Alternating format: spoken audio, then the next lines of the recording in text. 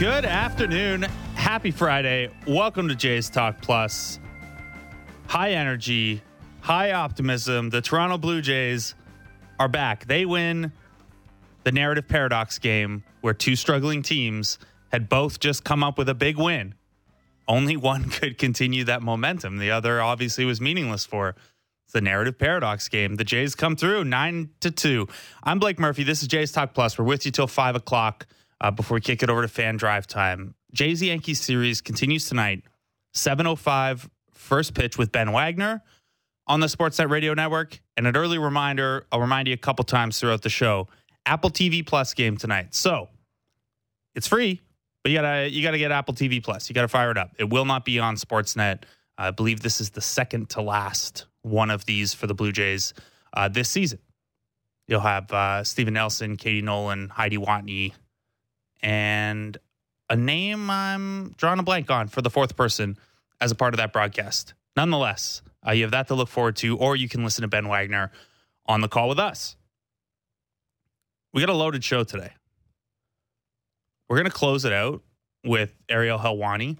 It's a big UFC weekend, but Ariel's also been down at the Jays-Yankees series. Believe he's doing some at the letters stuff. Took his kids to the game, was on the field, palling around with Alek Manoah yesterday. We'll talk to him. We'll talk to June Lee of ESPN and Around the Horn. We'll bring Sarah Langs from MLB.com on. Before any of that, we're going to get to Ben Nicholson-Smith in just a moment here. Refresher if you missed it last night. 9-2 Jays win. They get 13 hits. Still only go 4-14 with runners in scoring position, but helps when you get so many opportunities. The highlight in that one being, other than George Springer's 5 hits, yes, 5, Vlad with a wall scraper that would have only left Yankee Stadium. That is what you call getting hoisted by your own petard, New York Yankees. We got a lot we could sort through from that game. Let's bring in Ben Nicholson-Smith of Sportsnet, of At the Letters, to talk about it. Ben, how are you, buddy? Doing great. Just crossed the Harlem River, so approaching the Bronx in an Uber here with Nick Andrade, one of our producers, and Ben Wagner. So we're almost at the place we're meant to go to tonight in Yankee Stadium. Wow, you could just put it on speakerphone while Ben Wagner is a guest too. You got to do At the Letters from Yankee Stadium yesterday. How cool was that? It was great. I mean, Yankee Stadium is such a cool place. There's a lot of energy to it, a lot of history to it. I know, of course, it's a new facility, but it still kind of carries over some of the facility or some of the energy and history from the previous spot. So great to be in New York. Had the chance to have some really good conversations, some of which are already up in the podcast feed for anyone looking to listen to it. But it was a great experience, and definitely some more to come on that front. I haven't gotten a chance to listen yet, but I know in the one that's up, you guys spoke with Ross Stripling about his return from the IL, that near perfect bid. How was the chat with Stripling? It was great. I mean, Stripling coming off the perfect game bid, he had some good insights into that. But I took away from it more so where he's at and where this team is at this point in the season. And it's pretty interesting to hear from him that early in the year, the Jays kind of thought the talent would carry them, and they thought that it would all come together at some point, whether it was the hitting and the pitching and the bullpen. They kind of expected that at some point it was just going to click. And then Stripling says that they kind of realized recently that it's not necessarily going to happen that way. They have to make it happen. They have to, talent aside, and of course they have a lot of talent, they have to make sure that their preparation, that their intensity is there to the level that it has to be, because they realize nothing's going to be given to them. So I thought that was an interesting insight. And with 45 games remaining in the season at this point, there's still a lot of time for them to be able to work their way back to where they need to be. Now, does it not concern you at all, but did it strike you as interesting that that's kind of a tacit admission that they hadn't been doing that every day? Or are we just, this is 162 games and it's not realistic to expect a team to be fully locked in for an entire season? I think I appreciate the honesty from Stripling because, in a sense, you could easily say in that situation, you know what, we've been giving our complete focus and intensity, and we've had the right approach. And it's these outside factors that have conspired against us. And it's something beyond us. But I think there's an element of accountability in his answer there where he's saying, actually, there's more that we could have done. There's more that we can be doing. And the Jays are ready to embrace that and take that on. So I see that probably more as a positive. Now, ultimately, that doesn't matter unless they can actually achieve that on the field. And 2 wins in a row doesn't change the fact that they're still battling with teams that they should absolutely be dusting in this playoff race. But I do see that comment and that perspective as a positive for the Jays. You can check out more of that conversation between Ben Nicholson-Smith, Arden Zwelling, and Ross Stripling, as well as a bunch of other chats over at the At the Letters podcast feed. You can go to youtube.com/Sportsnet as well, and a lot more to come from this weekend series.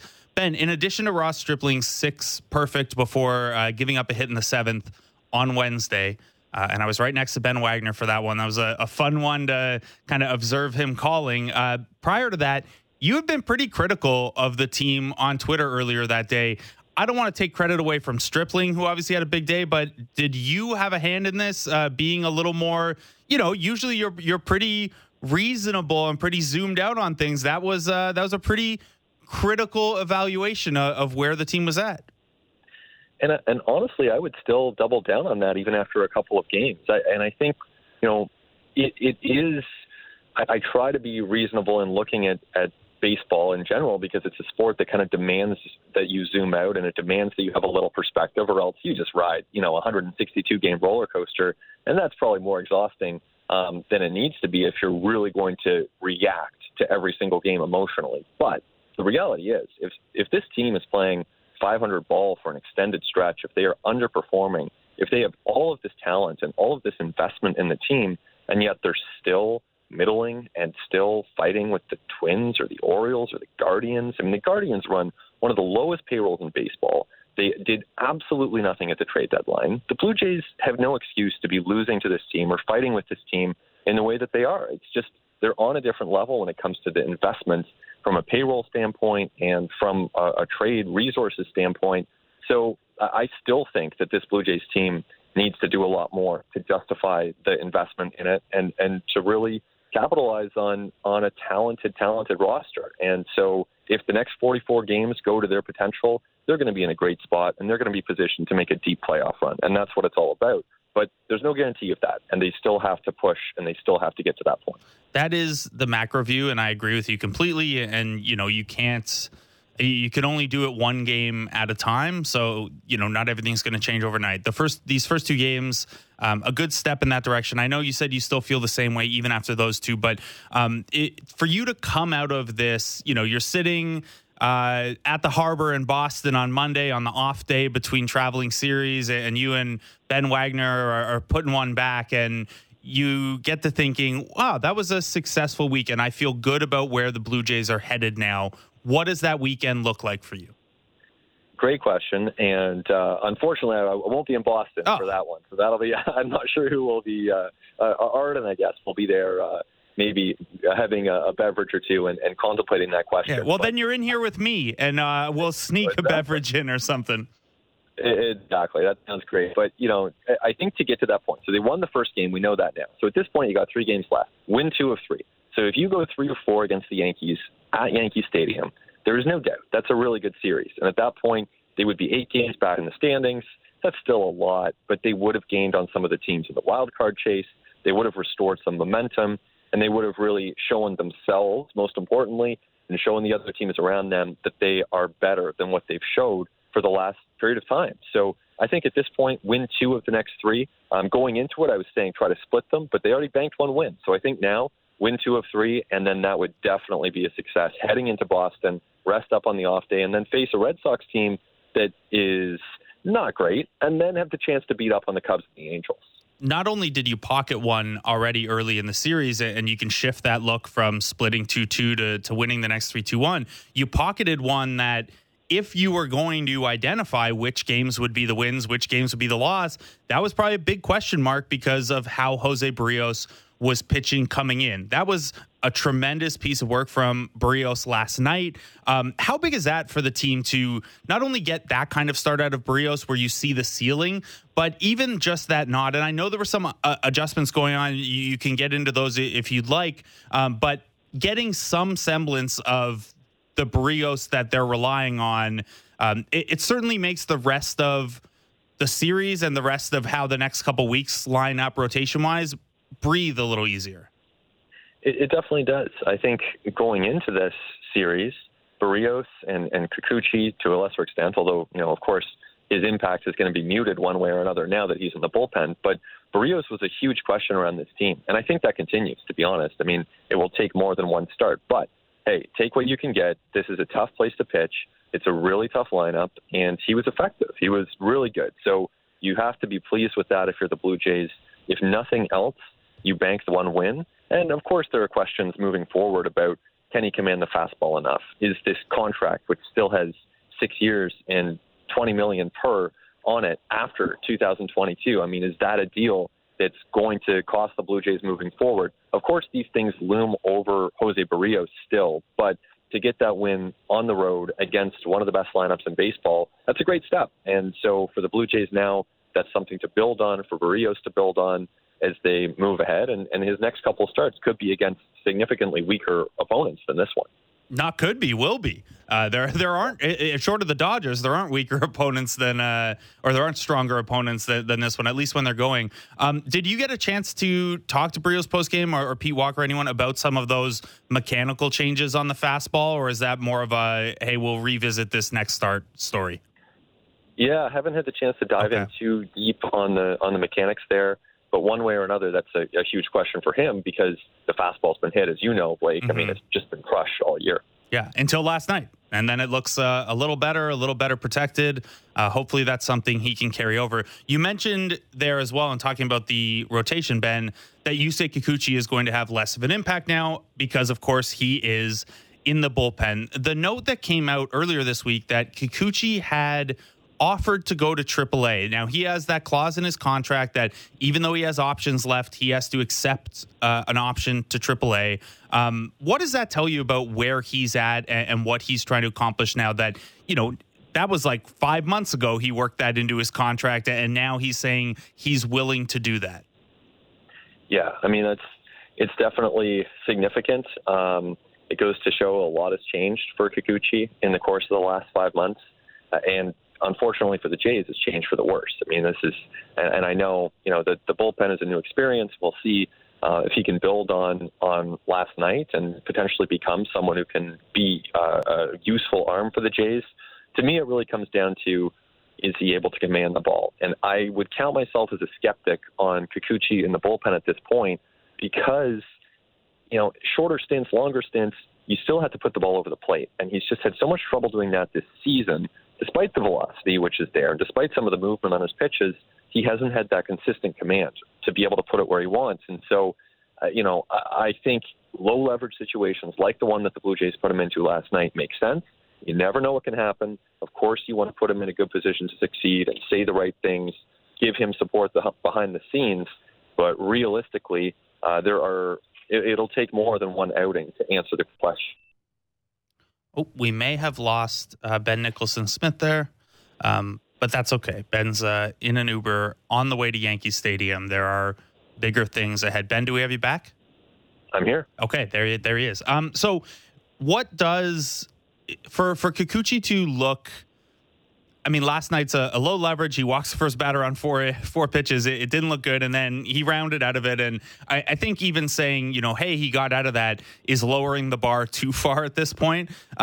Is there something you're looking for from him where, like, what would have to happen for a light to go on for you where you're like, you know what? I think the reliever Kikuchi thing could be valuable the rest of the way. That's a great question, and it's hard for me to imagine what that would be. It would be a lot of strikes. It would be just pounding the strike zone and not walking hitters. I mean, if he goes 3 weeks and he doesn't walk anyone, then I would say, okay, because in that situation, he's going to induce swing and miss within the zone. He's going to induce some weak contact within the zone, and he'll get some quick outs. So if he could go 3 weeks, so, whatever that is that 15 innings and no walks, then I would be intrigued. Now, what we've seen from him in the course of the last couple months especially is not someone who's capable of doing that. And that, to be fair, it's not an easy thing. Walking hitters in the major leagues is something that most pitchers do. Even good pitchers sometimes will walk hitters. But for Kikuchi, it's been really, I'd say, an obstacle to him being even a replacement-level pitcher this year. And so for me to change my evaluation of him or what I think he's capable of, I would have to see an extended period where he's just not walking hitters. Yeah, that makes sense to me as well. And that's, that's kind of the key thing. We can talk, and I have talked to Eno Saris and a few other people about why Kikuchi might be a good relief candidate. And it's that, well, he can sit 96, 97 a little more often in the slider plays. But all that kind of unravels quickly if the fastball can't find the zone. Let's turn it a little more positive before we let you go here, Ben. George Springer, 5 hits last night, 8 of 13 since his return. Are you, first of all, I mean, his importance to this team insists upon itself. It's self-evident. But say Springer can only hit from here. How happy is this team just to have him back at the top of that lineup every day, even if it means Whit Merrifield and Jackie Bradley Jr. in center field? I think you have to be thrilled with just what he's able to give them offensively alone. And I don't think it was a given coming back from the elbow injury, and just given the way that he had played and how uncomfortable he had looked on some of those swings that he took before going on the injured list. Plus, coming back with no benefit of a rehab stint, no chance to get his timing in a game setting, it is definitely not a guarantee that he would look the way that he has and produce the way that he has since then. But what we're seeing is a really productive George Springer. We're seeing more comfortable swings. We're seeing, body language and reactions from him afterwards that suggest he is in a better spot physically, which, of course, is the root of everything here as he's dealing with this elbow issue and elbow discomfort. So to see that he's in a physical place to allow him to do the things that he's doing on the field is huge. And I think defense has to be considered a bonus at this point, but the offense that he's giving the Jays is huge. And that's, a $150 million player doing some pretty special things out there. It sure is. And, man, 5 hits, I don't care what the contact or the exit velo are on any of those. That's anytime you string 5 hits together, it's a blast. I thought overall the Jays had a pretty good approach at the plate last night. You look through, obviously a couple guys had really big nights, but 2 moments that stood out to me, Santiago Espinal, who's been very, very hot over the last 5 or 6 games, didn't get a hit last night, but works a 9-pitch walk late in the game to lead off an inning. And then there's the Lourdes Gurriel hit and run single in the 5th on an 8-pitch at bat. When John Schneider says Wednesday that he's focused on the approach with this team and sometimes a walk or moving the runner over is the best outcome for an at bat, are those the kind of things he's, I know they don't do video sessions in baseball as much as basketball, but that's the kind of tape he's rolling to show guys? Absolutely. And I think, it's obviously just different schedules between those two sports, right? But I would strongly believe that if the Blue Jays had an off day after every game, they probably would do video sessions and they probably would highlight those things. And that's the exact type of at-bat that they would point to as a positive. Now, I think the daily demands of baseball just doesn't really allow for that realistically. There's always the on to the next mentality and just trying to prepare for that next challenge and that next pitcher. But, right now between games, as we kind of pause and look at what went well for the Blue Jays, some of those at-bats where they're really working the count, spoiling the pitches that don't work for them, those are indications of a team that's not pushing it too much and that is starting to click a little better offensively in the course of the last couple of days. Ben Nicholson-Smith, thanks so much for taking the time out while you're in an Uber, no less. Thanks to Ben Wagner and, sorry, I forget the name of the producer you're with, but thanks to them for putting up with it. And thanks for, I haven't listened yet, but I assume you're just telling everyone that Babe Ruth would be a candy ass in today's major leagues and you wouldn't draft him too high. So thanks for all of that, Ben. Well, wait a second. I would draft Babe Ruth 1-1. I would draft him 1-1. Now, I think if you dropped him into today's game, I think he would struggle. Of course, he's never seen velo like this or movement like this. But as a prospect, even if he turns into Shohei Ohtani light, we're talking about someone with incredible raw power, the ability to produce under pressure, and he can pitch. So I would draft Babe Ruth 1-1. All right. There you have it in this very likely hypothetical. Ben Nicholson-Smith of Sportsnet, of At the Letters. Check out that chat with Ross Stripling on the podcast feed or youtube.com/Sportsnet. Looking forward to everything else to come from you guys at Yankee Stadium this weekend. Perfect. We just arrived. So, yes, thanks a lot, Blake, and we'll talk to you soon. What unbelievable timing. That's Ben Nicholson-Smith of Sportsnet and At the Letters. We're going to take a break because we're juggling guests with Ben and At the Letters right now. When we come back, of the Ariel Helwani Show, of the MMA Hour, it's Ariel Helwani on Jays Talk Plus on Sportsnet 590, The Fan. Discussing the biggest stories that matter to Toronto sports fans. The Fan Morning Show with JD, Blake, and Ailish. Be sure to subscribe and download the show on Apple, Spotify, or wherever you get your podcasts.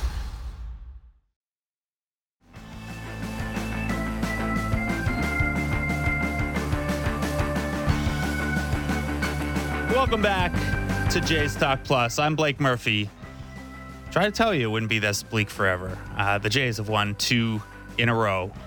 Maybe helping out by being down at Yankee Stadium, bringing some of that Canadian energy, that good Canadian vibe. Ariel Helwani of the Ariel Helwani Show and the MMA Hour. He's going to join us in a minute here.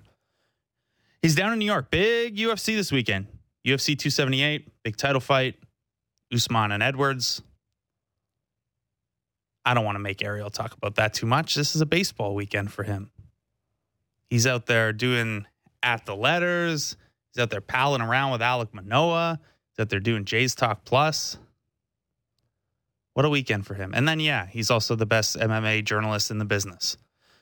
And I guess wrestling journalist too sometimes. He's out there talking to Billy Corgan about NWA. What doesn't Ariel do? Jays Yankees continues, by the way, 7:05 tonight on Apple TV Plus, on the Sportsnet Radio Network. Ben Wagner on the call for you. Show Ali and Julia Kreutz will have Jays Talk for you after the game. Jays looking to make it 3 in a row. 3 in a row doesn't sound like a lot. Doesn't look like much when you peruse the wild card standings. But it's better than where they were at. It was quite the spin there. By the way, little standings update for you. Jays at 63 and 54. 1 game back of Seattle for that top wild card spot. Tied with Tampa Bay for the second and third wild card spots. They would not have the tiebreaker in that scenario. Minnesota game and a half back. Baltimore 2.5 back. The White Sox 3 back.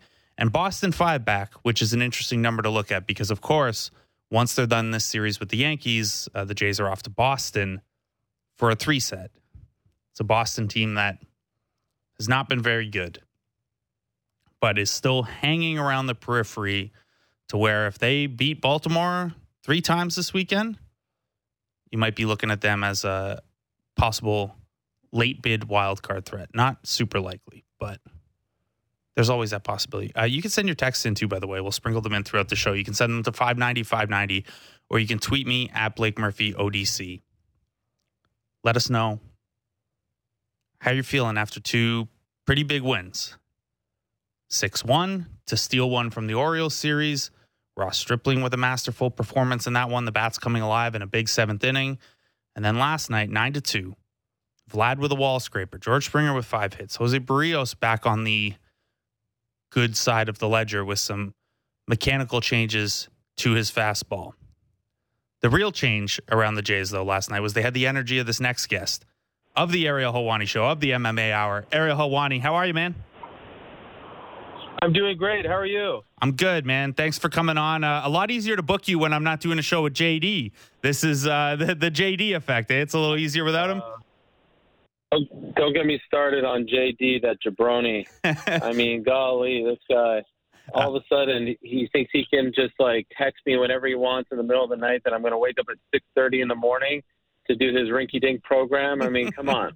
What are we talking about? Now, JD's got to learn the heel stuff, not just from you, but we're going to Monday Night Raw together on Monday. His brother has never been to a live wrestling before, so yeah, we're gonna teach him the ropes. We're gonna get him up to speed a little bit, Ariel. I love it. Raw's been good lately. WWE's been good lately, so it should be a good show. It's not bad, and you can check it out on Sportsnet's channels. We're the home of WWE here in Canada. Wow. Yeah. What a plug. Exactly. Also on Sportsnet channels, last night, the Jays beat the Yankees. You got a chance to take your kids to the game, get down on the field beforehand. How cool was that for you as a baseball fan and as a dad? Oh, my God. And first of all, is this like Blue Jays Talk? This is like the pre-Blue Jays Talk? Because I listen to Blue Jays Talk all the time. I know you're on like a million different shows, but it's a great honor for me to be on any kind of version of this program. I listen almost daily when I can. And, yeah, yesterday was really cool. So just to give you a bit of the backstory, Alek Manoah's agent, a guy by the name of Jeff Randazzo, used to be an MMA agent as well, works for an agency called the Balanchine Group, and they've represented the likes of Stipe Miocic and Eddie Alvarez, Curtis Blades, Aljamain Sterling, many others as well. So I became friends with them, and I remember when Manoah was drafted, and he told me that was his guy. So ever since he was drafted by the Jays, since the Jays are my team now, I've kept a close eye on him, and he told me that anytime we wanted to go to a game that he would hook us up. And I don't usually like to ask people for things, but this time it worked out. And he said that we'd go on the field for BP, but I didn't really comprehend what he was talking about or believe him. And we actually got to go on the field for BP. And there I am with my kids and my wife, and Manoah's there. We got to talk to Jordan Romano and Jackie Bradley. We got there a little late, so we didn't get to see all the guys, but it was super cool because when I was a kid, growing up in Montreal, I would go to the Big O all the time, 2.5 hours early with my brother for BP to get autographs, usually of the visiting team because it was special to do that. And this is the first time that I've done this sort of thing with my kids. My kids were very shy, so I was asking Jordan Romano for his autograph and Jackie Bradley for his autograph, which I felt a little strange as a 40-year-old man doing that. But it was a really, really great experience. And I think what Jays fans would love to hear is that Manoah is, and I'm sure you know this as well, exactly how he comes across on TV. What a lovely, down-to-earth young man, a personable guy, a big MMA fan as well, which was a nice thing to see, and just like a real pleasure to meet for a few minutes. Yeah, that's awesome. I'm so glad you guys got to do that, and that's great to hear about Manoah. I knew he was an MMA fan, which obviously means then he's an Ariel Helwani fan, so it must have been a cool one for him as well. If you were, I know you probably don't have the stats memorized on every guy in baseball, but if you're picking like a handful of major leaguers to make the transition to the octagon, Manoah's got to be right near the top, right? Oh my God, he's a freaking tank, that guy. Wow. I mean, he looks big on TV, but he is large. I posted a picture of us standing next to him when we took a family photo, and he is huge. Wow. Very, very impressive. And he told me that a lot of the guys on the team are big MMA fans, that they were planning on watching UFC 278 tomorrow night. And he really knew, he knew about Curtis Blades' recent fight and Aljamain Sterling. I guess he follows a lot of the guys that Randazzo used to represent. So I had no idea. I really don't think he had any idea who I was. And I'm going to try when the season is over. He told me that he loves Masvidal. They're both from Miami, of course, and he said he's a big fan of his, so I'm going to try to link them up. I already spoke to Masvidal's manager about it, and maybe they could do a few training sessions together, and I'm sure that would benefit him. Yeah, definitely. I remember talking to Fred VanVleet a couple years ago about him doing some of I think it was Corey Anderson at the time. Now he's in Bellator, but the Rockford connection there. So that'd be good. We got to see if Manoah is really that into the MMA. We got to see him on the Ariel Helwani show or the MMA Hour at some point too. We got to work that out. That would be great. I know Bichette is a fan too, because I saw him take a picture with GSP when they were in Montreal, and he posted something about how it was great to meet him. So, there's a lot of closet MMA fans out there. They don't always talk about it, but a lot of people, especially the youngsters, you'd be surprised, a lot of fans. So you grew up an Expos fan. We know this. It's been the Expos had in your Twitter avatar forever. You mention it whenever you can. Your kids are obviously being raised without a Montreal Expos team. Have you nudged them towards Jays? Are they more on the New York side? How's their fandom kind of shaping up here? Oh, no, 100%. They're all in on the Jays. Perfect. I tried to initially get them to be Expos fans. Then I realized that was very cruel to raise kids liking a team that no longer exists. I will forever. I mean, even yesterday, if I go to a game, I have to wear my Expos gear. I have to keep the Twitter avatar still, rocking until they come back. And it was looking like it was going to happen maybe the last couple of years, and now it really doesn't look like it's going to happen. But it just warms my heart to represent them and to represent my city. And when my kids, your boys are now 10 and 8, all their friends are Yankee fans. And initially I think they were confused, and they were asking me, why can't we be Yankees fans? I'm like, trust me, you don't want to be Yankees fans. They're the evil empire. Everyone here is a Yankee fan. You want to be different. And now it's 100%, settling in. and they're all in, and they loved the game yesterday, and they didn't want to leave. We had to leave early because my daughter is young, but they were so pumped to meet some of the guys, and Vladdy hit the homer, and I'm freaking out. And then they went home and were like making fun of their friends that the Jays killed the Yankees. So it really, they've bought in, and I'm hoping in the near future they'll get to see a World Series champion. I never got to see that, of course, and I hope they'll get to experience that. Now, you got robbed of it with the lockout season or the strike season, which is brutal. When you mentioned Vlad, I'm curious. So obviously he was born in Montreal. His dad played for the Expos. You know, the only Expos gear. I have an Expos hat, but I also have a Vlad Senior jersey kicking around. Do you, as a Montrealer, like, is he kind of obviously he's everyone's guy because he's the face of the franchise and he's awesome, but a little something special as someone kind of carrying on that Montreal baseball tradition? 1,000,000%. I'll even go further and say that when the Expos left in 2004, I stopped watching baseball altogether. I went to the final series at Shea Stadium. I mean, I adored that team, and it always bothers me when people say, like, there weren't any fans, they didn't exist. It wasn't true. And so I went there, and I remember going home on the subway with my brother, crying, being so sad about the fact that my team just doesn't exist anymore. Like, I couldn't quite wrap my head around that, right? Of course, there could be bad seasons, good seasons, but, like, they just don't exist. I didn't know how to, actually digest that. So 2004, all the way, honestly, till around 2015, I did not care at all about baseball.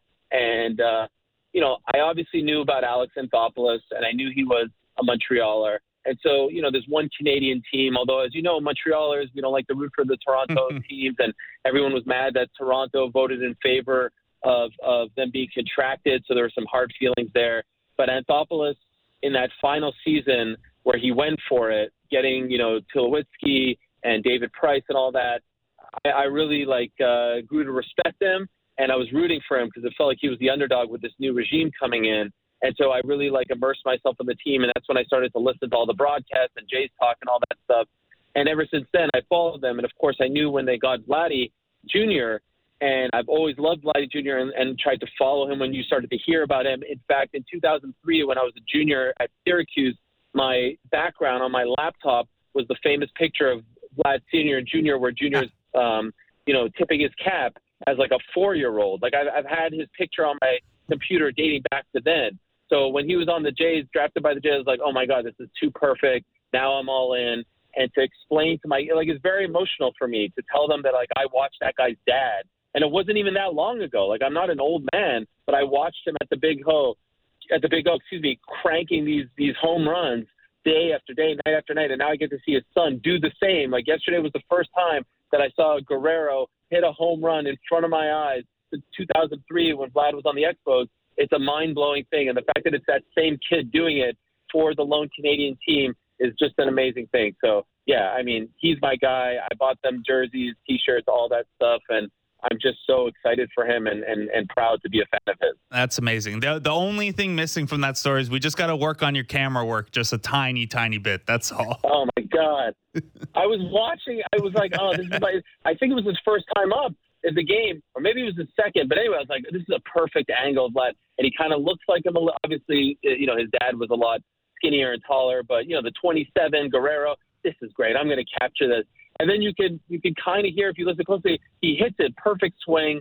The ball flies. I'm like, oh, my God, I can't believe it. And then in that moment, I don't know what to do with myself. I'm zooming in. I'm zooming out. I'm trying to watch it with my eyes. I'm trying to watch it on the screen. And I was being very obnoxious, yelling, Vladdy, Vladdy. Luckily, I think we were in, the players section because we got the tickets from, Manoah's agent. So there were other Jays fans there. But I couldn't believe, what are the chances that I'd be recording that one moment and he hits a freaking 3-run moonshot? It was amazing. I loved it. That's so great. I guess so. I'll ask you from obviously a fan perspective, but you're a very smart sports guy anyway. When you look at where the Jays are at right now, they're coming out of a bit of a rough patch, but you know what the ceiling looks like for guys like Vlad, for guys like Bo.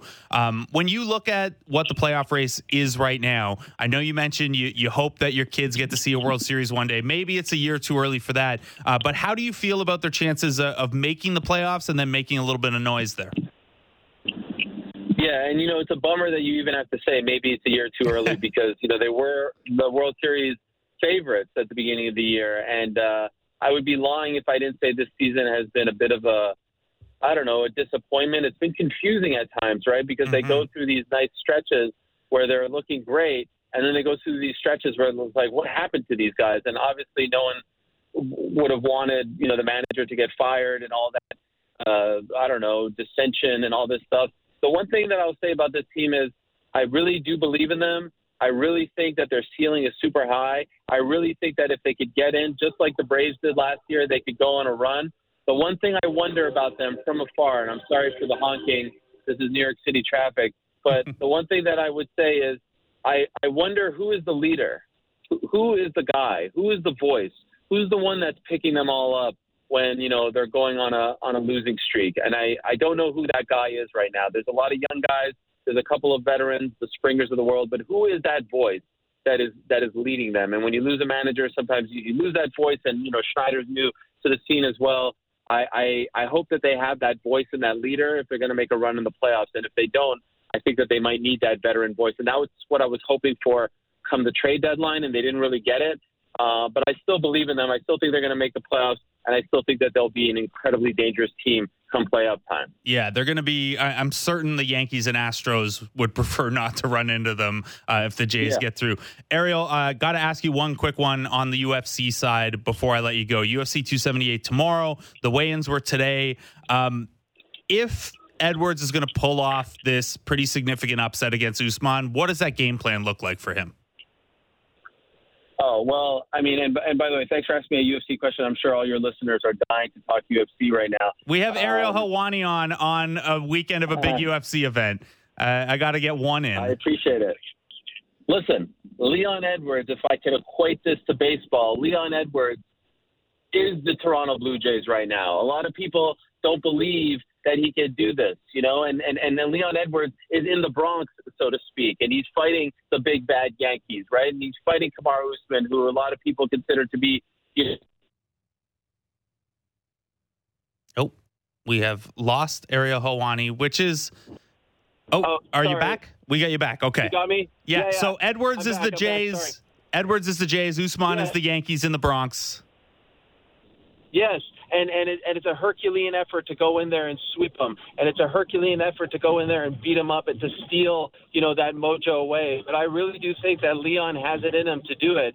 And I think that Leon, if he could keep this fight standing, I know that's a very big if, and I know that's a tall task, and he could use his speed and his striking and his movement, I think Leon can win via decision. Can he stop Usman? I don't know about that. But Leon via decision, I've seen it as high as like a plus 1,000 in some places. And I think that's crazy. This guy has been scratching and clawing and fighting his way to this moment, and I'm not sleeping on him. I don't think he's going to get rolled over. They fought once before. That was 7 years ago. And if I'm being honest, I think Usman may be feeling himself a little too much now with the movies, with the winning streak, all this stuff. He thinks he could fight Canelo.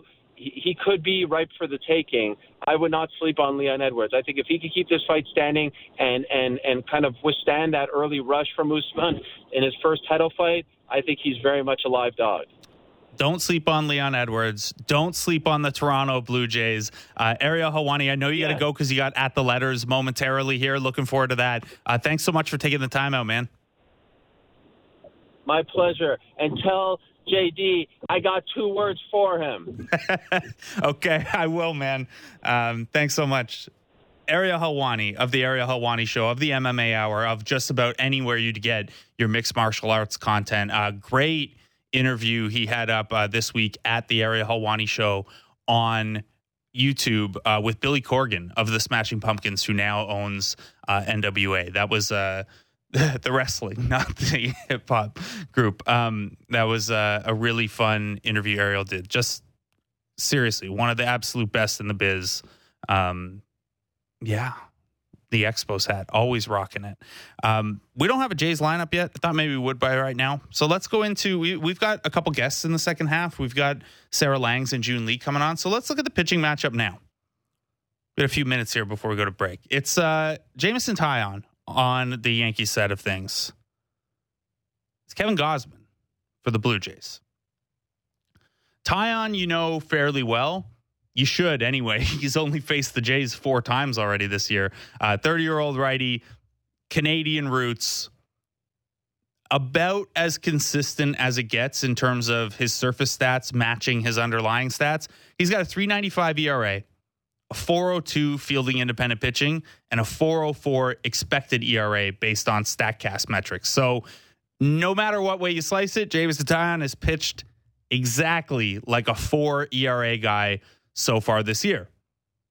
It's not bad for the middle or back end of your rotation. That's, when the Yankees starting rotation looked pretty deep, it was, man, you got to face Taillon at the back of this. Now that Garrett Cole is struggling a little bit, Jordan Montgomery is gone, Luis Severino is on the IL. Their rotation doesn't look quite as strong, but that doesn't mean Taillon's any less effective. He doesn't walk anyone. Pretty good chase rate, so he will get you to swing at stuff outside of the zone. Not a huge whiff rate, so even though he'll get you to swing outside the zone, a little bit of a Jose Barrios-ish in that low walk, he'll get you to expand the zone, but you can make decent contact on it. Difference is Taillon throws about 100 pitches, and he has monster spin on all of them. Basically, the results this year have been that you can hit Taillon for average, but you're not getting free passes, and it's a little tough to hit him for power. That is kind of antithetical to how the Jays have been on the season. That's the type of guy they've struggled with a little bit. But maybe they're coming out of it. 13 hits yesterday. Some station-to-station stuff. A big rally inning on Wednesday. What looked like their kryptonite for a couple weeks. Maybe it's coming at the right time. Team identities are not static. So, I mentioned Taillon throws infinite pitches. He's going to throw a 94-mile-an-hour fastball about 35% of the time. Opponents are hitting 248 off of it, swinging and missing about 24% of the time. Those aren't bad numbers, but it's a pretty average pitch overall. That's the baseline, though. And then against lefties, he's going to follow that fastball with changeup, curveball, cutter, sometimes a slider. Against righties, he'll actually lead with the slider, then go fastball, sinker, curveball, cutter. So he'll throw 5 to lefties, 5 to righties, 6 overall. I went through some StatCast searching. There are only 4 other pitchers this year in baseball who have thrown 6 different pitches 100 times or more. Taillon, Chris Bassett, Kyle Gibson, Taijuan Walker, and Joe Musgrove. Taillon is by far the most balanced of those guys, as he throws his number 6 pitch a little more than 9% of the time. Essentially, there is no pitcher in baseball who relies on using 6 different pitches with some regularity as much as Taillon. Now, that might not be the case tonight because the Jays are so right-handed heavy that he might just not need to use that, the left-handed side of things. The way he approaches lefties a little different. So we might not even see his changeup tonight. Maybe it's only the sinker he's going with there. He does have slight platoon splits, but nothing too significant this year or last year. And then if you go back pre-injury, pre-2020, he was actually split neutral at one point. So not a huge argument to stack the lineup with lefties, even if you had them. And the Jays don't. The Jays have seen Taillon a ton. Shut them out over 5 2/3. This is all this year, by the way. Shut them out over 5 2/3. Gave up 2 over 5 1/3. Gave up 1 over 6. Gave up 2 over 5. So 4 starts this year. All of them he got into at least the 5th, got through at least the 5th. And all of them he allowed 2 earned runs or fewer. That's 22 innings total, 5 earned, 22 strikeouts to 3 walks. It's pretty good. Overall, he's faced the Blue Jays, the active Blue Jays, for 153 plate appearances, a 308 expected weighted on base average. That's the StatCast metric that looks at walks, strikeouts, and quality of contact. That's pretty good. Everyone on the Blue Jays, all 13 guys, have faced him at least 4 times. Springer's got a bit of a funny history against him. He's 2 for 14, but he has 5 walks and a homer. So Taillon has won the battle more often, but bowed out of the battle fairly often as well. Bo Bichette, Vlad Guerrero, Teoscar Hernandez, all solid against Taillon in decent samples. Lourdes Gurriel, Matt Chapman, Whit Merrifield. the guys who have struggled against him. Taillon's going to go up against Kevin Gausman. You know the deal with Gausman. Big strikeout rate, 81st percentile in the league. 97th percentile walk rate. He does not issue the free pass. You got a 77th percentile whiff rate and a 99th percentile chase rate. So what all those percentiles mean is basically Gausman gets you to expand the zone more than just about anyone. He gets you to swing and miss at a very high level. And even though he's working outside the zone like that, at times, he doesn't walk anyone. You're going to have a bad time. So why isn't Gausman a surefire Cy Young guy right now other than Justin Verlander? Well, he is the example of how wins above replacement differs at Fangraphs and differs at Baseball Reference, because Baseball Reference gives you credit only for what has happened. Fangraphs tries to contextualize what should have happened. And what I mean by that is Kevin Gausman's contact stats are a little below average in terms of exit velocity and hard hit and things like that. He hasn't been elite with that stuff. Not nearly as elite as the chase rates and the whiff rates and the walk rates. However, opponents have a 372 batting average on balls in play against him. So that's when the ball's put in play, that means no home run, no strikeout, no walk. It's just in the field of play. 372 batting average. The next highest qualified starter is at 330. So that's a 42-point difference. Nobody has a true talent level 372 batting average on balls in play. Not even close. He has been unfortunate, period. Even if you look at the StatCast stuff, even if you are a believer that pitchers have more control over batted ball outcomes than some metrics give them credit or blame for, he has been unfortunate with balls in play. Remember his last start? It's the worst the Jays defense has looked ever, basically. So he should have better days ahead in that regard, or at least less bad days. He's going to throw that fastball about 50% of the time. It's been hit okay. It's the splitter that carries everything for Gausman. He throws it 36% of the time, 44% swing and miss rate when guys swing at it, and just ridiculously poor numbers if you do make contact with it. The slider's there as well. It does get hit, but it's a pretty good secondary swing and miss pitch. He's faced this Yankees team a lot, but the sample isn't particularly recent. Early in the season, he gave up 2 over 5 2/3 against them with 9 strikeouts. Not a bad start. But that's the rest of the sample against the Yankees is a little dated. He didn't pitch against them at all last year.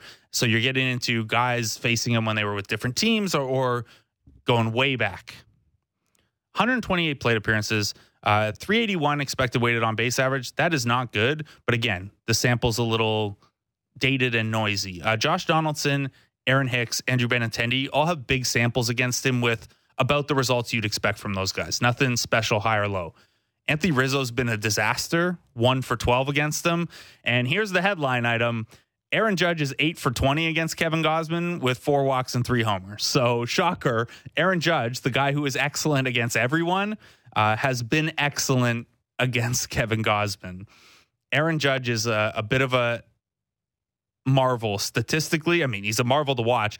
There was a play yesterday where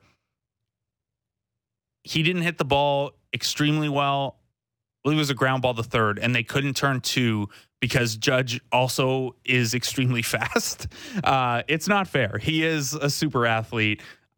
When we're going to take a break, when we come back, we're going to talk to Sarah Langs of MLB.com, our favorite StatCast pal, about how special Aaron Judge is, about how special Vladimir Guerrero Jr. is. And we're going to whip around the league a little bit. I also want to revisit the Matt Chapman defense discussion we had with Mike Petriello a couple weeks ago, because Chapman has had a couple of really solid defensive games of late. Sarah Langs next on Jays Talk Plus on Sportsnet 590 The Fan. Great daily gambling advice from JD, Blake, and Ailish in the Fan Morning Show's Wake and Rake. Subscribe and download the show on Apple, Spotify, or wherever you get your podcasts.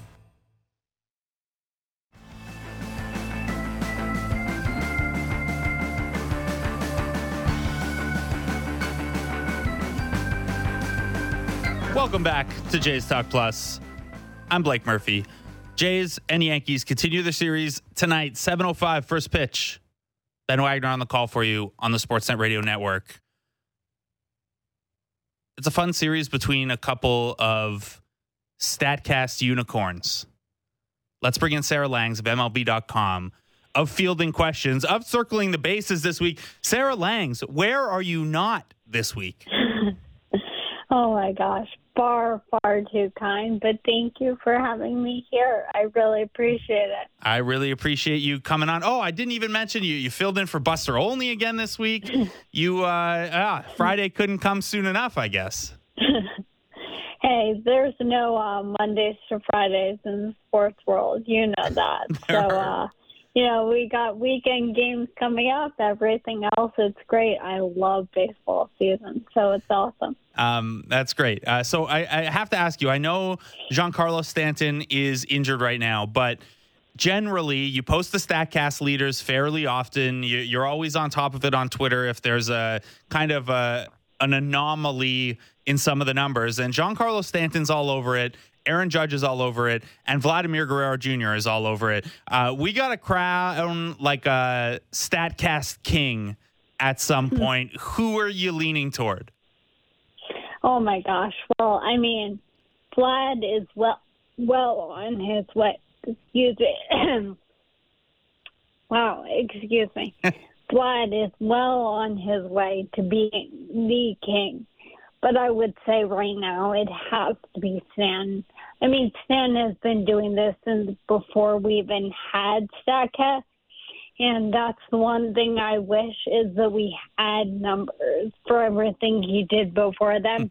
But Vlad is amazing. And I mean, especially this year, with the fact that Stan is out, it might be Vlad right now. But of course, there's also Aaron Judge, who crushes baseball. I mean, this series, if Stan were healthy, you could see 115 mile an hour off the bat, left and right. Yeah, it's pretty wild to get into those exit velocity leaders and the low launch angle guys. It's all Vlad and Stanton. This barely scraped by the wall. I think they're competing to hit the first ground ball home run. Vlad hit one the other day, the lowest launch angle I believe that we have in the StatCast era. Are you ever surprised that, like, I know it's only a couple years we have the data for, but are you ever surprised that guys are finding new things to do or for us to uncover? No, I mean, it's amazing. Like, things that these guys managed to do. You're right. He had the 15-degree line drive home run. That was tied with Stan for the lowest one this year. It was tied with, I believe, himself for his lowest, and the Blue Jays' lowest, tracked by StatCast. It's incredible. The lowest launch angle on a home run since 2015 is 13 degrees. It was a Stanton one a couple of years ago. I fully expect Vlad to find a way to do that at some point here this year or sometime soon. So you mentioned when you were talking about Giancarlo that you wished we had it back a little further so we could contextualize the earlier parts of his career. If you could get StatCast data for anyone, and you can go back as far as you want with this, who would you pick? Like if we could grab the numbers for someone historically, someone before StatCast, so we had a comparison for today's guys, who would you pick? I think I would have to go with Willie Mays. Just because if you're getting data for someone before him, I want the all-time greats. And, Babe Ruth would be fun. I would love some sprint speed from him. I know that, we'd want the home run distances and everything, but I'd like to know how fast he was running. But my automatic answer is Willie Mays. We'll take catch probability on the catch and figure out how far all of those homers were really going. That would be a lot of fun. My mind went to Barry Bonds just because he was doing so much stuff by counting stat. But I do wonder if it just wouldn't be interesting after a certain point. Mays getting the defensive side of it is a very cool angle.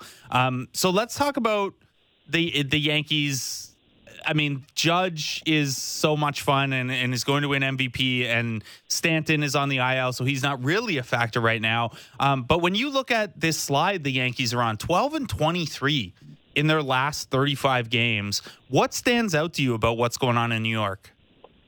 You know, the biggest thing with them right now is they're not slugging. Judge is, but in August, their slugging percentage is below 400 as a team. Last I checked, it was around 360, 365, and that's with the fact that Judge is slugging above 600 this month. So it just tells you where everybody else is at. And it's fascinating to me. I mean, I really, really thought that Josh Donaldson walk-off grand slam, the ultimate grand slam, if you like that term, trailing by 3, hitting the walk-off grand slam 2 days ago, I really thought that would ignite this team. You know, that's not a stats thing. It's an intangible, but doing something like that in that moment, really thought that would carry them moving forward. And then they were totally flat last night. So pitching has definitely let them down to a point, but it's the fact that they're not scoring those tons of runs that they were early in the year. What did you make of their decision to move off of Joey Gallo? Because Gallo's a guy, obviously he was going through it very badly this year. He's a guy who's had some low lows in his career, but he's another guy who kind of, when you dig into the advanced stuff, it was still, oh, well, he's hammering the ball. Maybe better days are ahead. And then we immediately see him take off with the Dodgers. It was kind of predictable, but do you think they made a mistake there and not waiting it out? Or is that something where sometimes a guy just needs a change of scenery for things to click? You know, another non-stats thing, but I really think change of scenery was part of it there. I mean, Lindsay Adler at The Athletic wrote a great story with him, a really heartbreaking one, when he was still a Yankee, but leading up to the trade deadline, where he talked about how disappointed he was in his performance in New York and how he couldn't really walk around the city and his lack of comfort generally in the area based on his play. And it was rare to see a guy really open up like that, so I give him all the credit in the world for having that conversation. But I really think he just feels more comfortable now. And, you know, Yankees fans are probably the most passionate fans. I mean, all fans are very passionate. And the way that they kind of piled on him is sort of what happens when you have passionate fans. So I would never say that they shouldn't have acted that way, but I think it was just a situation that wasn't going to get better. And to your point, yes, everything says he will crush the ball. He also will strike out a lot, and he still is, and that's not against him. I mean, I thought the most impressive thing about him is his defense, which is really good. But they went out and got Harrison Bader for center field for a different position, so they still kind of addressed that part as well. Speaking of Lindsay Adler, who you mentioned, she just tweeted that Giancarlo Stanton is expected to start a rehab assignment tomorrow. So maybe some better days ahead for the Yankees offensively. Sarah, you mentioned the Joey Gallo's defense, and I'm glad defense came up because obviously that's the hardest thing for us to still kind of grasp statistically. And we have some metrics that go certainly deeper than errors and outfield assists, but you still never, you can't be as comfortable, I don't think, as you can on the offensive side or the pitching side. I'm curious as to your take on Jackie Bradley Jr. and Jackie Bradley Jr. not just as a player, but more as kind of a bigger picture question where the Jays bring him in. They designate Bradley Zimmer for assignment. Over the last 2 years, in a small-ish sample, the metrics would say Bradley Zimmer's been a better defensive center fielder and been a little bit better on the base paths. Obviously, long-term and by reputation, Jackie Bradley Jr. has been one of the best defensive center fielders like we've ever seen. When you look at defense and you try to blend, reputation, what your eyes are seeing, what the samples say, sometimes small when a guy's playing, like Bradley, a couple different positions. I don't know how to exactly wrap that question up, but how do you balance small sample defensive metrics that we have and what your eyes or your experience with a player is telling you? It's a really good question. I don't think there's one solid answer. But my guess for the Jays and the thinking here was really they'd seen what Zimmer could do. And, of course, neither of these guys are really bringing any sort of bat at this point. I mean, Zimmer has had flashes of high exit velo and some intriguing things, but overall has not been able to sustain that. And I do think that a track record and a history of being such a good defensive center fielder for Bradley probably played in here a lot. I mean, if you look at the metrics, as you said, Bradley has maybe not been as good as Zimmer in certain ways over the last few years, but overall he's still a guy who the number one thing I think of with him is his jump. So how well he moves in those first 3 seconds of a play and moving in the correct direction quickly, all of that. And even throughout all of his other struggles, JBJ is towards the top of the list with that. And I also wonder if experience with him played in. I mean, he was in the AL East for so long. The team got to really see him, take base hits away from their batters. And I wonder if when he was available, that kind of rung a bell as well. Yeah, that makes sense to me. I think that's a pretty good read on it. I want to ask you as well about Matt Chapman's defense. We had Mike Petriello, your colleague, on a couple weeks ago, and he had noticed that all the metrics about the Jays infield defense had said it was one of the most improved in baseball. It was one of the top units. And then weirdly, Matt Chapman didn't grade out super well. And when Mike dove deeper into the numbers, it was throwing. And, maybe he pulled some clips and we looked at some stuff together that showed maybe Chapman was having a little trouble with the grip on the ball or the release. I don't know if he heard that or saw that or whatever, but Chapman has had a couple of really tremendous games defensively here. So this is a similar kind of question to the Jackie Bradley Jr. one. But when you look at a Gold Glove caliber infielder like Chapman with some noisy stats, are you inclined to think that we just need bigger sample sizes for something like a third baseman's throwing over the course of a season? I mean, I do think that the throws, like what Mike's looking to, that makes total sense to me. Also, given the injury history, he was kind of dealing with that injury for the better part of almost 3 years, in 2020, missing time last year, and now this year finally fully being healthy. And you never know how any injury could really affect any part of the game. But I could really see how for him that could potentially affect throwing. And he is a guy who is always going to get to the ball. So I think isolating the actual throws makes a ton of sense. He's played a lot, so I don't think it's just a question of sample size or anything like that. But another thing that I do wonder about is positioning, and I'm never going to be anti-shift or any of that. But there is something to be said for being on a new team, and the guys you're playing next to are different. Now, he's probably playing the next to better infielders now than he was in Oakland, minus having Olsen there at first.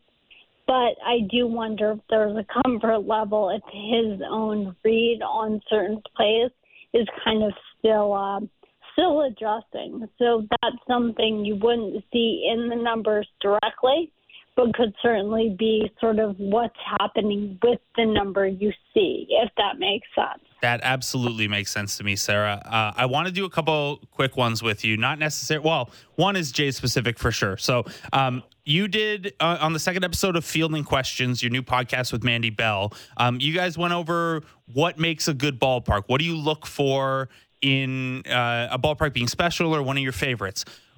The Blue Jays recently announced that over the next couple off seasons, Rogers Center is going to undergo like $300 million in renovations over the course of a couple off seasons.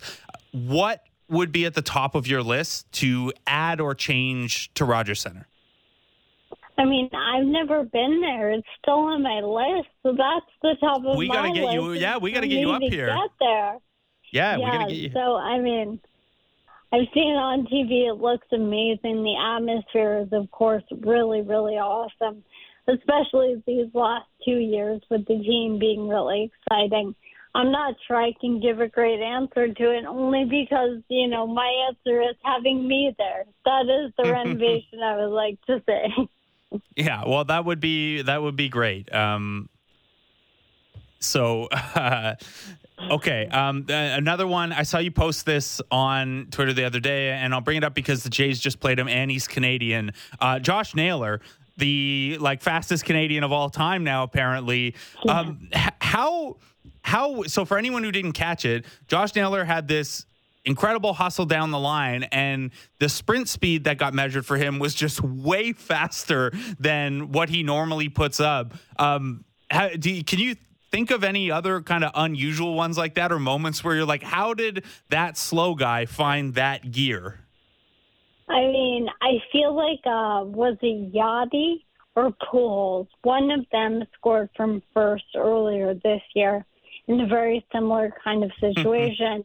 Josh Naylor's was the first to third, but, same kind of concept. I'll also think pre-Statcast, again, one I would like to have numbers on. How about the Benji Molina triple in his cycle? I feel like that is the go-to. But that Naylor moment was so much fun. I know you guys are always looking out for the Canadian players, and he had this celebration at third. I'm not a WWE fan, but I believe it was the John Cena thing with "I'm so fast they can't see me." Yeah, it was a lot of fun to say. Yeah, I can't wait for him to do that for Canada in the World Baseball Classic. Hopefully, fingers crossed. Teoscar Hernandez is a guy that comes up whenever I look at the sprint speed stuff, and even though I've heard it like 20 times, I'm like, really? He's one of the fastest guys. Are there any other underappreciated fast guys like that where you look at the numbers and you're like, I never would have thought that guy was that fast? I feel like my number one there is Mike Trout. I mean, Mike Trout is a guy who is consistently on the list for 90th percentile in hard hit rate and sprint speed. And the other guys on that list right now are Byron Buxton and Julio Rodriguez, who you would immediately associate with power and speed. When you think of Trout, you remember he stole a ton of bases in his rookie year and a little bit the year after, but he's kind of stopped being that kind of speed guy. But it shows you how sprint speed, and I think with Teoscar as well, how it's not just about stolen bases or something like that. It's about the overall average when you are just, letting it go on the base paths. And so for me, Mike Trout is never the guy you think of as a speedster. You don't think of him as slow, but you don't think of him as faster than, most of the league. And yet there he is. Last one for you, Sarah, before we let you get on with your Friday. You were on Circling the Bases this week, and I just want to give you space to talk about something that I know has been one of your favorite stories of late. The Brett Baty experience. Got to be one of the most fun debut weeks in recent memory. Oh, my gosh. I mean, anytime a guy homers in his first career at bat, there's only a handful of guys who have done that in baseball history. For the Mets, he was the fifth to do it, the first since Mike Jacobs in 2005. And for the stat crowd, I mean, he also had a 113-mile-an-hour fielder's choice in that game. There were only two other Met rookies to even reach 113 once as a rookie under StatCast. Pete Alonso a handful of times, and Michael Conforto just once. So it's been really interesting to see. I mean, he was a guy who they almost called up out of necessity. Eduardo Escobar hurt, Luis Guillorme hurt. They needed a third baseman. He'd only been at AAA for about 2 weeks. And so I think they were hoping to give him more time there. But he comes up, and he's looked pretty good so far. I mean, the question is defense, so we can look at those metrics in a few weeks once he's been up longer and see if there's anything there. But the bat has been, I think, certainly better than I expected for his first, 3 days in the majors. Yeah, it's been a blast, and anytime a guy debuts like that, and it's must watch, it reminds me of when Vlad first came up. So, and that was lock in and watch every plate appearance. Sarah Langs, MLB.com, fielding questions, circling the bases, filling in for Buster Olney sometimes. Nobody has deserved this weekend more than you this week. So thanks for taking the time out, and have a great weekend. Of course, thank you so much. Have a good one. Sarah Langs of MLB.com, the top follow if you're looking for StatCast stuff. S-Lang on sports, S-Langs on sports, rather, on Twitter. So make sure you give her a follow. We've got June Lee from ESPN and Around the Horn coming up in a minute here. We're also going to take some of your texts to 590-590. We'll take a look at the lineups if they come out by 5 o'clock. We'll see. And we'll go, we already did kind of the pitching matchup, but we could take another look at Gausman Taillon. We'll take a look at the lineups as they come out. We'll take your text to 590-590. And next, on Jays Talk Plus, June Lee on Sportsnet 590, The Fan. The smartest takes on the biggest stories in sports. The Fan Drive Time with Ben Ennis and Stephen Brunt. Be sure to subscribe and download the show on Apple, Spotify, or wherever you get your podcasts.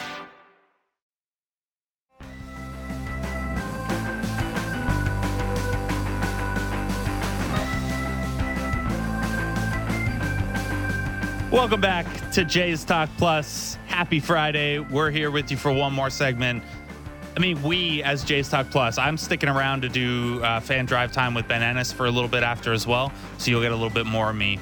But we got one more segment to go here on Jays Talk Plus, and we'll kick it over to Fan Drive Time. And then Ben Wagner comes in for you at 7:05 for Jays Yankees on the Sportsnet Radio Network. Show Ali and Julia Kreutz have Jays Talk for you post-game. A reminder, no Sportsnet broadcast of the game tonight. It's an Apple TV Plus exclusive. So fire that up, figure it out ahead of time. It's free. Go check that out. But Apple TV Plus is your only option for viewing. Then you got Sportsnet Radio Network if you want to listen to it on the radio with Ben. Let's take a whip around the AL East. June Lee of ESPN and Around the Horn is a guy who grew up in Boston, has some existing frustrations as a Sox fan, and now is New York based and has been on the Yankees beat of late. We talked to him a little earlier in the season after he did a tremendous feature on Bo Bichette. So let's bring June in. Let's talk about the Yankees he's now covering. Let's see what Red Sox fan young June would have thought about that. And let's see what his conversations with Bo Bichette have been like more recently down in New York. Joined now by June Lee of ESPN, of Around the Horn, Baseball Tonight. June, how you doing, man? I'm doing good. How are you doing? I'm doing well. Better after last night's Jays-Yankees game. I imagine at this point over at ESPN, the kind of Yankees dread watch beat that you're on, you could have used that one to go the other way. I'm definitely on the Yankees dread watch beat. I think it's just for the last couple of weeks, it's been like, hey, the Yankees are doing bad. We have to watch out for this. The Yankees are already one of the biggest stories in baseball, regardless of what they're doing on a year-to-year basis. But, when you start off the season historically hot and you reset the expectation for some fans that, they're going to break the 2001 Mariners, best regular season record. And, this happens. I think that there's a lot of panicking happening within the Yankees fan base at the current moment. I know that you have spoken to, or at least quoted from Aaron Boone a couple times throughout that. And, I imagine this is a fascinating spot for a manager to be in where, on the one hand, your team is still in first place. You can be that team. On the other, you're 12-23 in your last 35. What sense have you gotten from the manager's room in terms of how they're trying to navigate this for the team? Well, it's interesting because a couple of days ago, he had this introspective moment during the press conference where he was reflecting on the failures and kind of the hardest times of his career where he was really struggling and not doing as well as he would have liked. And he was kind of trying to take that moment as a source of inspiration to try to motivate the guys because, it's the cliche at this point that every season's long. There's always going to be ups and downs, especially within a baseball season where there's 162 games. But there's a level of I think the Yankees are looking at themselves right now, and they have to decide who they are.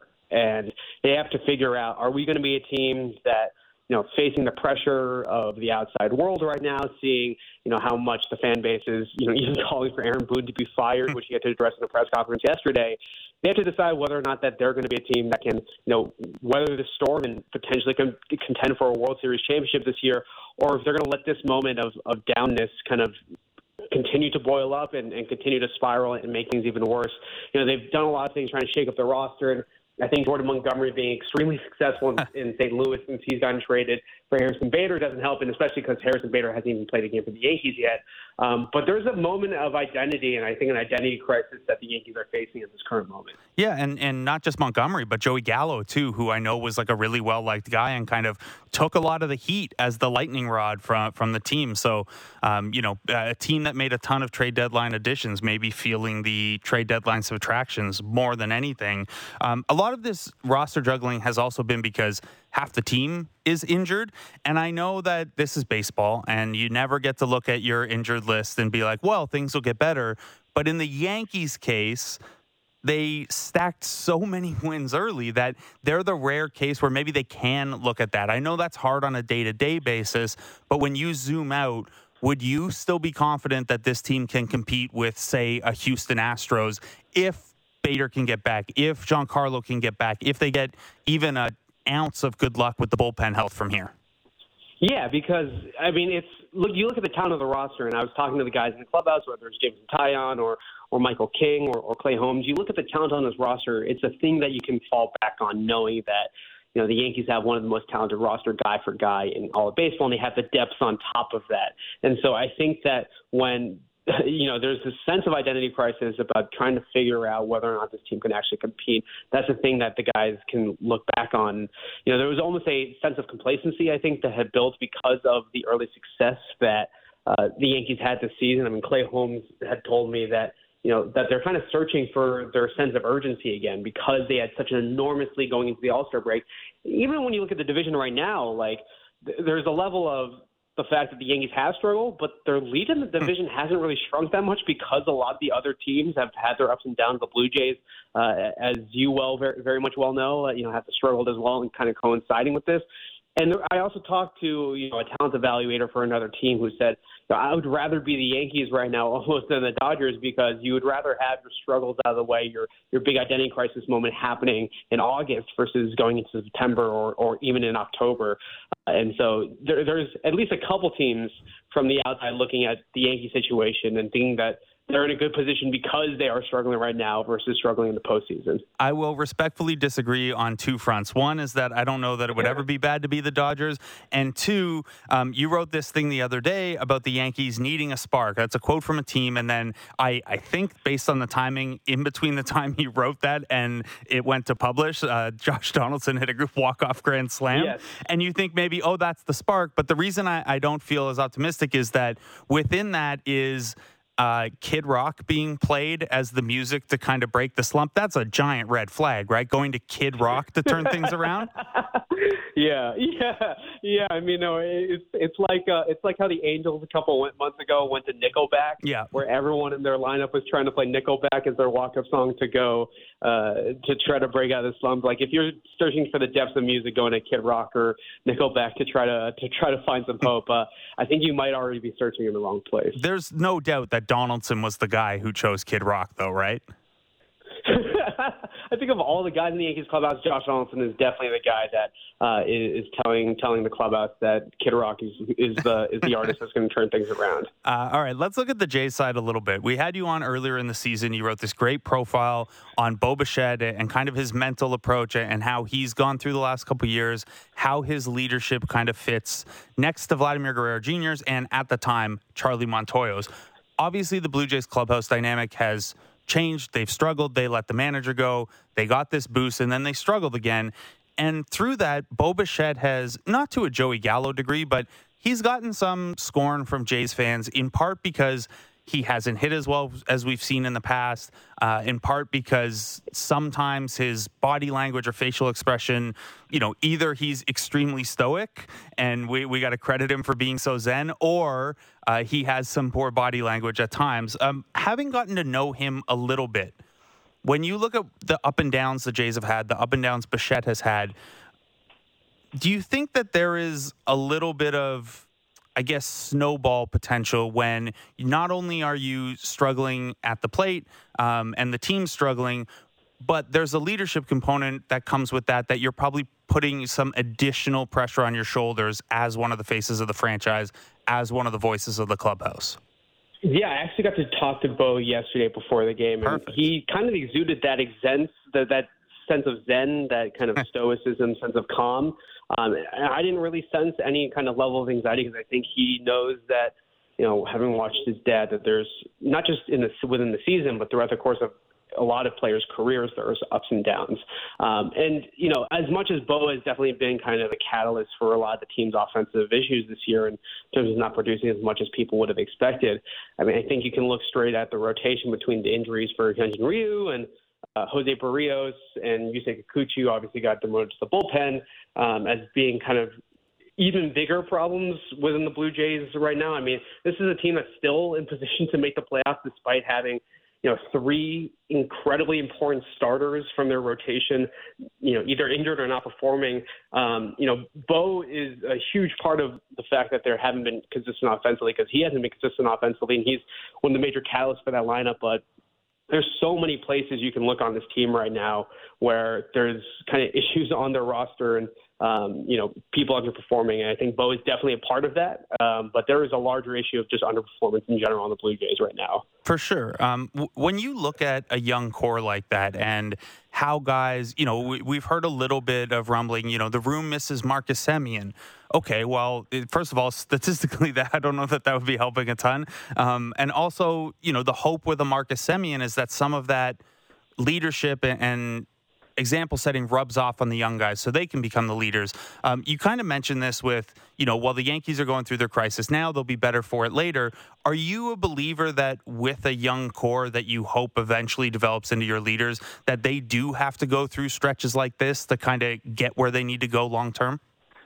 Yeah, I think that if for anyone who's successful, whether it's in baseball or outside of baseball, having these moments of pressure, having these moments of struggle, of downtime, of kind of losing your sense of identity, it's incredibly important for, double down and to double down and also affirm just to who you are as a team, as a person, as a player, and trying to figure out where that sense of, confidence, that belief, whether that's from external validation, whether it's, from the media's expectations of a team being a championship contender, or whether or not you truly believe deep down that you can be on a team that wins a championship, like the Blue Jays, I think, have been this year. And I think there's kind of been a push and pull there where, the Blue Jays had so much external expectation, way more so than they have in years past. And I think that there's a sense of trying to find themselves right now, in some ways, of the Yankees, where, are we really this team that can win a championship this year? Are we really one of the most young and talented teams in baseball?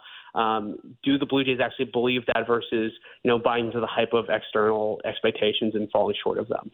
So in terms of those expectations, at least internally, I agree with you. I think that's a really astute read on the situation.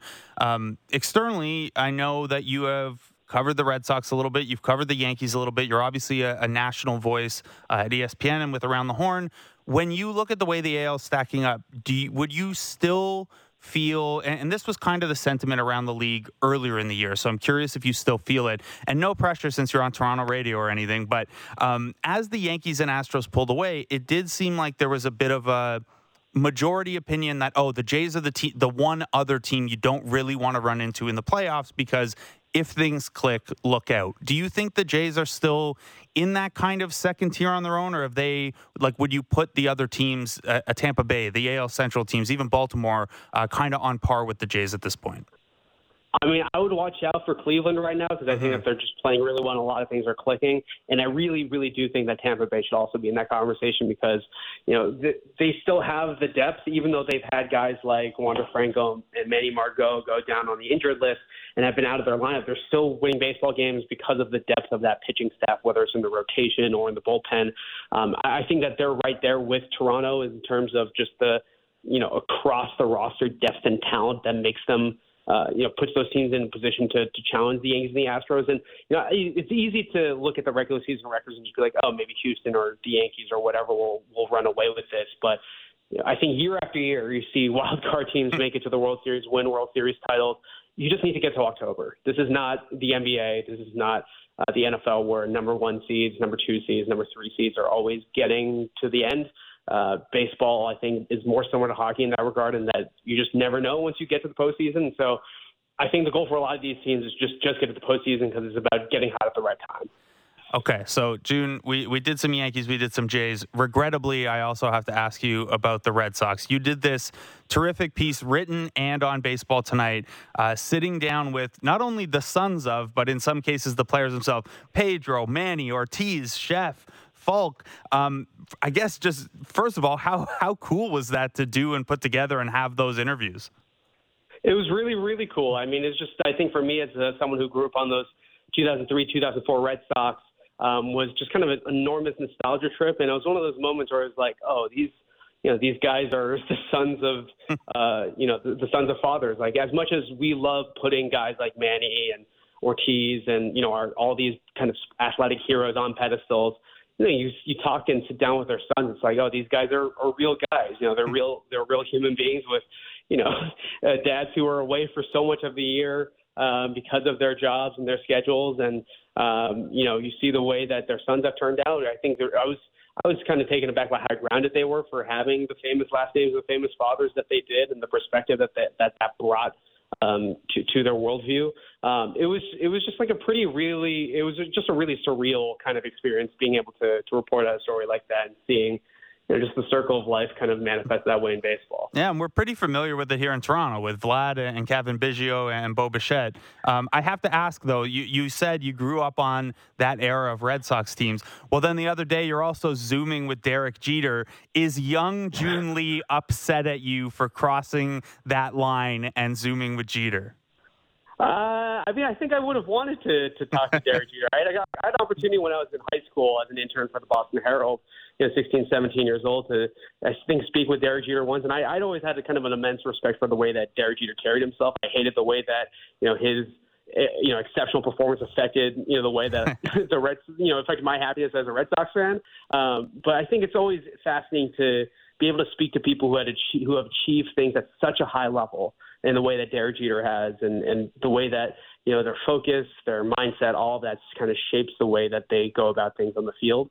And so, would like third grade me have been unhappy about it? Probably. Would like high school me, college me been happy about it? Probably, just because I think that, as much as the fandom can make things emotional and irrational at times, and for me, I still think that Derek Jeter is one of the most overrated infielders in terms of in baseball history. But you can't deny the fact that the man has achieved a lot of great things and brings a perspective and a wisdom that most people just can't have because they haven't achieved the things that Derek Jeter has had. All right, one more Red Sox adjacent one for you. And who knows, maybe with you crossing over to Jeter, Benintendi getting cheered when he comes back with the Yankees. What's going on there?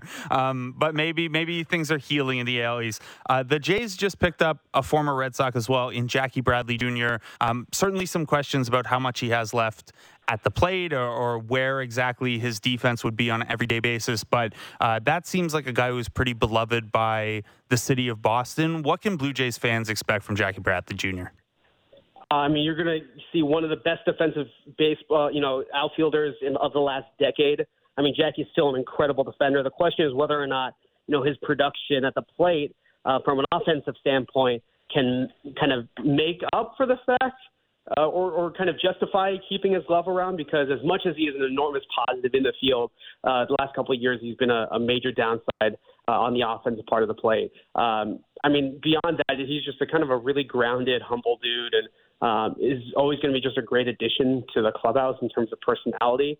I think he makes everyone around him just act more humble and grounded, and is just a good person to have around. He was considered a leader for such a long time in the Red Sox clubhouse, and so there are big questions whether or not that the lack of offensive production can justify that and keep his personality around. But as long as he's around, I think Blue Jays fans, unless he's a major offensive downside, are going to love having Jackie on that team. Yeah, I think if he plays enough for Jays fans to get mad at him, other things have gone wrong. So, yeah, maybe some upside only. June, thanks so much for taking the time out, man. I really appreciate it.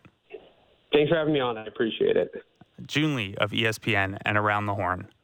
We got about 8 minutes left with you before we kick it over to Ben Ennis and Fan Drive Time. We still don't have a Blue Jays lineup. They're making us wait. Making us refresh the apps, refresh the pages. That's okay. It's a 3 to 5 show. You're not always going to have the lineup. We do have a Yankees lineup, though. So we'll give that to you. This is who will go up against Kevin Gausman and line up behind Jameson Taillon. DJ LeMahieu, Aaron Judge, Anthony Rizzo, Josh Donaldson, Andrew Benintendi, Gleyber Torres, Isaiah Kiner-Falefa, Oswaldo Cabrera, Kyle Higashioka. Kevin Gausman should be all right. He doesn't have the best of, I mentioned earlier in kind of setting up the pitching matchup, he doesn't have the best of career numbers against the active Yankees, but there's a lot of old sample in there. And we know that Kevin Gausman wasn't quite the same Kevin Gausman until recently. He faced them earlier in the year, allowed 2 earned over 5 2/3 with 9 strikeouts. And then you're looking at guys like Donaldson, Hicks, and Benintendi, who have large samples of just being themselves against Gausman. Basically, Hicks not in the lineup tonight as he continues to see his playing time dwindle a little bit. The big one you're worried about is, shocker, Aaron Judge, 8 for 20 in his career against Gausman with 4 walks and 3 home runs. Show me the pitcher Aaron Judge doesn't have bonkers numbers against. Anthony Rizzo, who hits behind Judge and DHs tonight, is 1 for 12 career against Gausman. So maybe you're okay in the balance there, but yeah, of course you're looking out for Aaron Judge. What else are you going to do but pitch around Aaron Judge these days? Even Sarah laid it out for us a little earlier. Judge has not cooled off at all, and the Yankees team numbers are still pretty bad over the last month and a half because everyone around him has been just that rough. You know the deal with Gausman. Fastball, splitter, slider. Going to get you to chase out of the zone. Despite that, he's not going to walk anyone. He'll get some good swing and miss. And he has been very tough luck on the batting average and balls in play side. Even when we account for everything we can account for that might blame a pitcher, he's still coming out 45 to 50 points of batting average worse than we would maybe expect on balls in play. So less evil days ahead from the batted ball gods, perhaps. Jameson Taillon gets the start for the Yankees. Mentioned it a little earlier that he is the best example in baseball of a guy who throws 6 pitches with regularity. There are only 5 pitchers, period, who have thrown 6 different pitches at least 100 times this year. Joe Musgrove is among them. That's the high water mark. You got Taijuan Walker, Kyle Gibson, and Chris Bassett as well.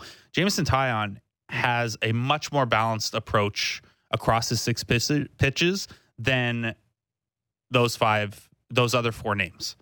He throws all of them at least 9% of the time. We might not see it a lot tonight. Taillon has only modest platoon splits, so not strong enough that the Jays should feel the need to force their bench lefties into the lineup.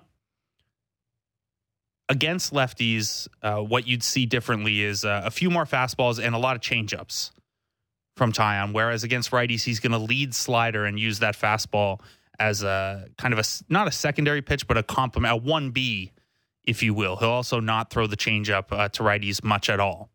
So that's what you're looking for when that one gets underway. Remind you one more time that the game is on Apple TV Plus tonight. So no Sportsnet television broadcasts. Apple TV Plus is free. Make sure you give yourself a couple extra minutes, figure out how to load it up. Ben Wagner has the call for you on the Sportsnet Radio Network. If not, first pitch is 7:05. Show Ali and Julia Kreutz will have Jays Talk for you after the game. A couple texts in the text line to round out the show for the week. AJ in Brampton asks, after seeing Montes' recent performance, are you glad the Jays didn't trade for him? He's had 2 pretty bad starts in his first 3 starts with the Yankees. I'm going to trust the larger sample there that says Montes is still pretty good. He's also, we don't know the too specific about it, but he's also been dealing with, he was on the bereavement list for a little while. You never know how that might affect a guy or what else could be going on there. It's also just a small sample. I think Montes will probably be fine in the long run. Rob from Guelph says he doesn't want the Jays to get ahead of themselves, but let's say they sweep the Yankees, only 6 games back. Could they make a run for first? It was the 4-game sweep of the Yankees last year that started that late season push. Yeah, but they didn't make it last year. Don't use that as the example and the precedent. At least find a time where they actually successfully pulled it off. Look, you sweep the series, you're 6 games back. There's a lot of baseball left, and you've got another series against the Yankees. You could let yourself think on that. I'm personally, I'm more concerned about the games of cushion in the wild card race right now, because that's the most immediate thing. Once you clear a couple games there, maybe you start putting your eyes on the Yankees. But yeah, winning every game this weekend would do a lot of good for you in a lot of different ways. So I like the optimism. Taryn and Ajax says Wednesday night felt like the turning point of the season. Stripling on point, Jimmy Garcia gets that 3rd out. Feel like the team got some of its confidence back, and Springer DHing and pinch hitting was helping turn things around. That 7th inning felt like the sleeping Giants woke up. I joked a little earlier in the show that last night was the narrative paradox game, where both the Yankees and Blue Jays felt exactly how Taryn just laid it out coming into yesterday's game, because the Yankees had just won an extra inning game with a walk-off grand slam the night before. So obviously that could only be true for one team. But yeah, you have to think this improves the confidence. You have to think Jose Barrios having a good start and looking like Jose Barrios again. George Springer being 8 for 13 since coming off the IL. Vlad hitting for some power. Up and down the lineup, some pretty good plate appearances by guys like Espinal and Lourdes Gurriel yesterday in support of the heavier lift in the offense. All of that's great. It's all moving in the right direction when you're getting wins and when the runs are coming. It's hard to imagine a more uplifting stretch of innings than from the 7th inning in Wednesday's game to the 3rd or 4th inning yesterday, whichever of those was the big inning. Apologies for forgetting. That's it for Jays Talk Plus for the week. Ben Ennis has Fan Drive Time next. I'm going to stick around with him for a little bit on that one. Ben Wagner has the call for you on the Sportsnet Radio Network tonight at 7. Show Ali and Julia Kreutz. Jays Talk after that. Thank you to Ben Nicholson-Smith, to Ariel Helwani, to Sarah Langs, and to June Lee for coming on. Thanks to Derek behind the glass. Thanks to producer JR. Thanks to all of you. Hope you're headed for a very terrific weekend.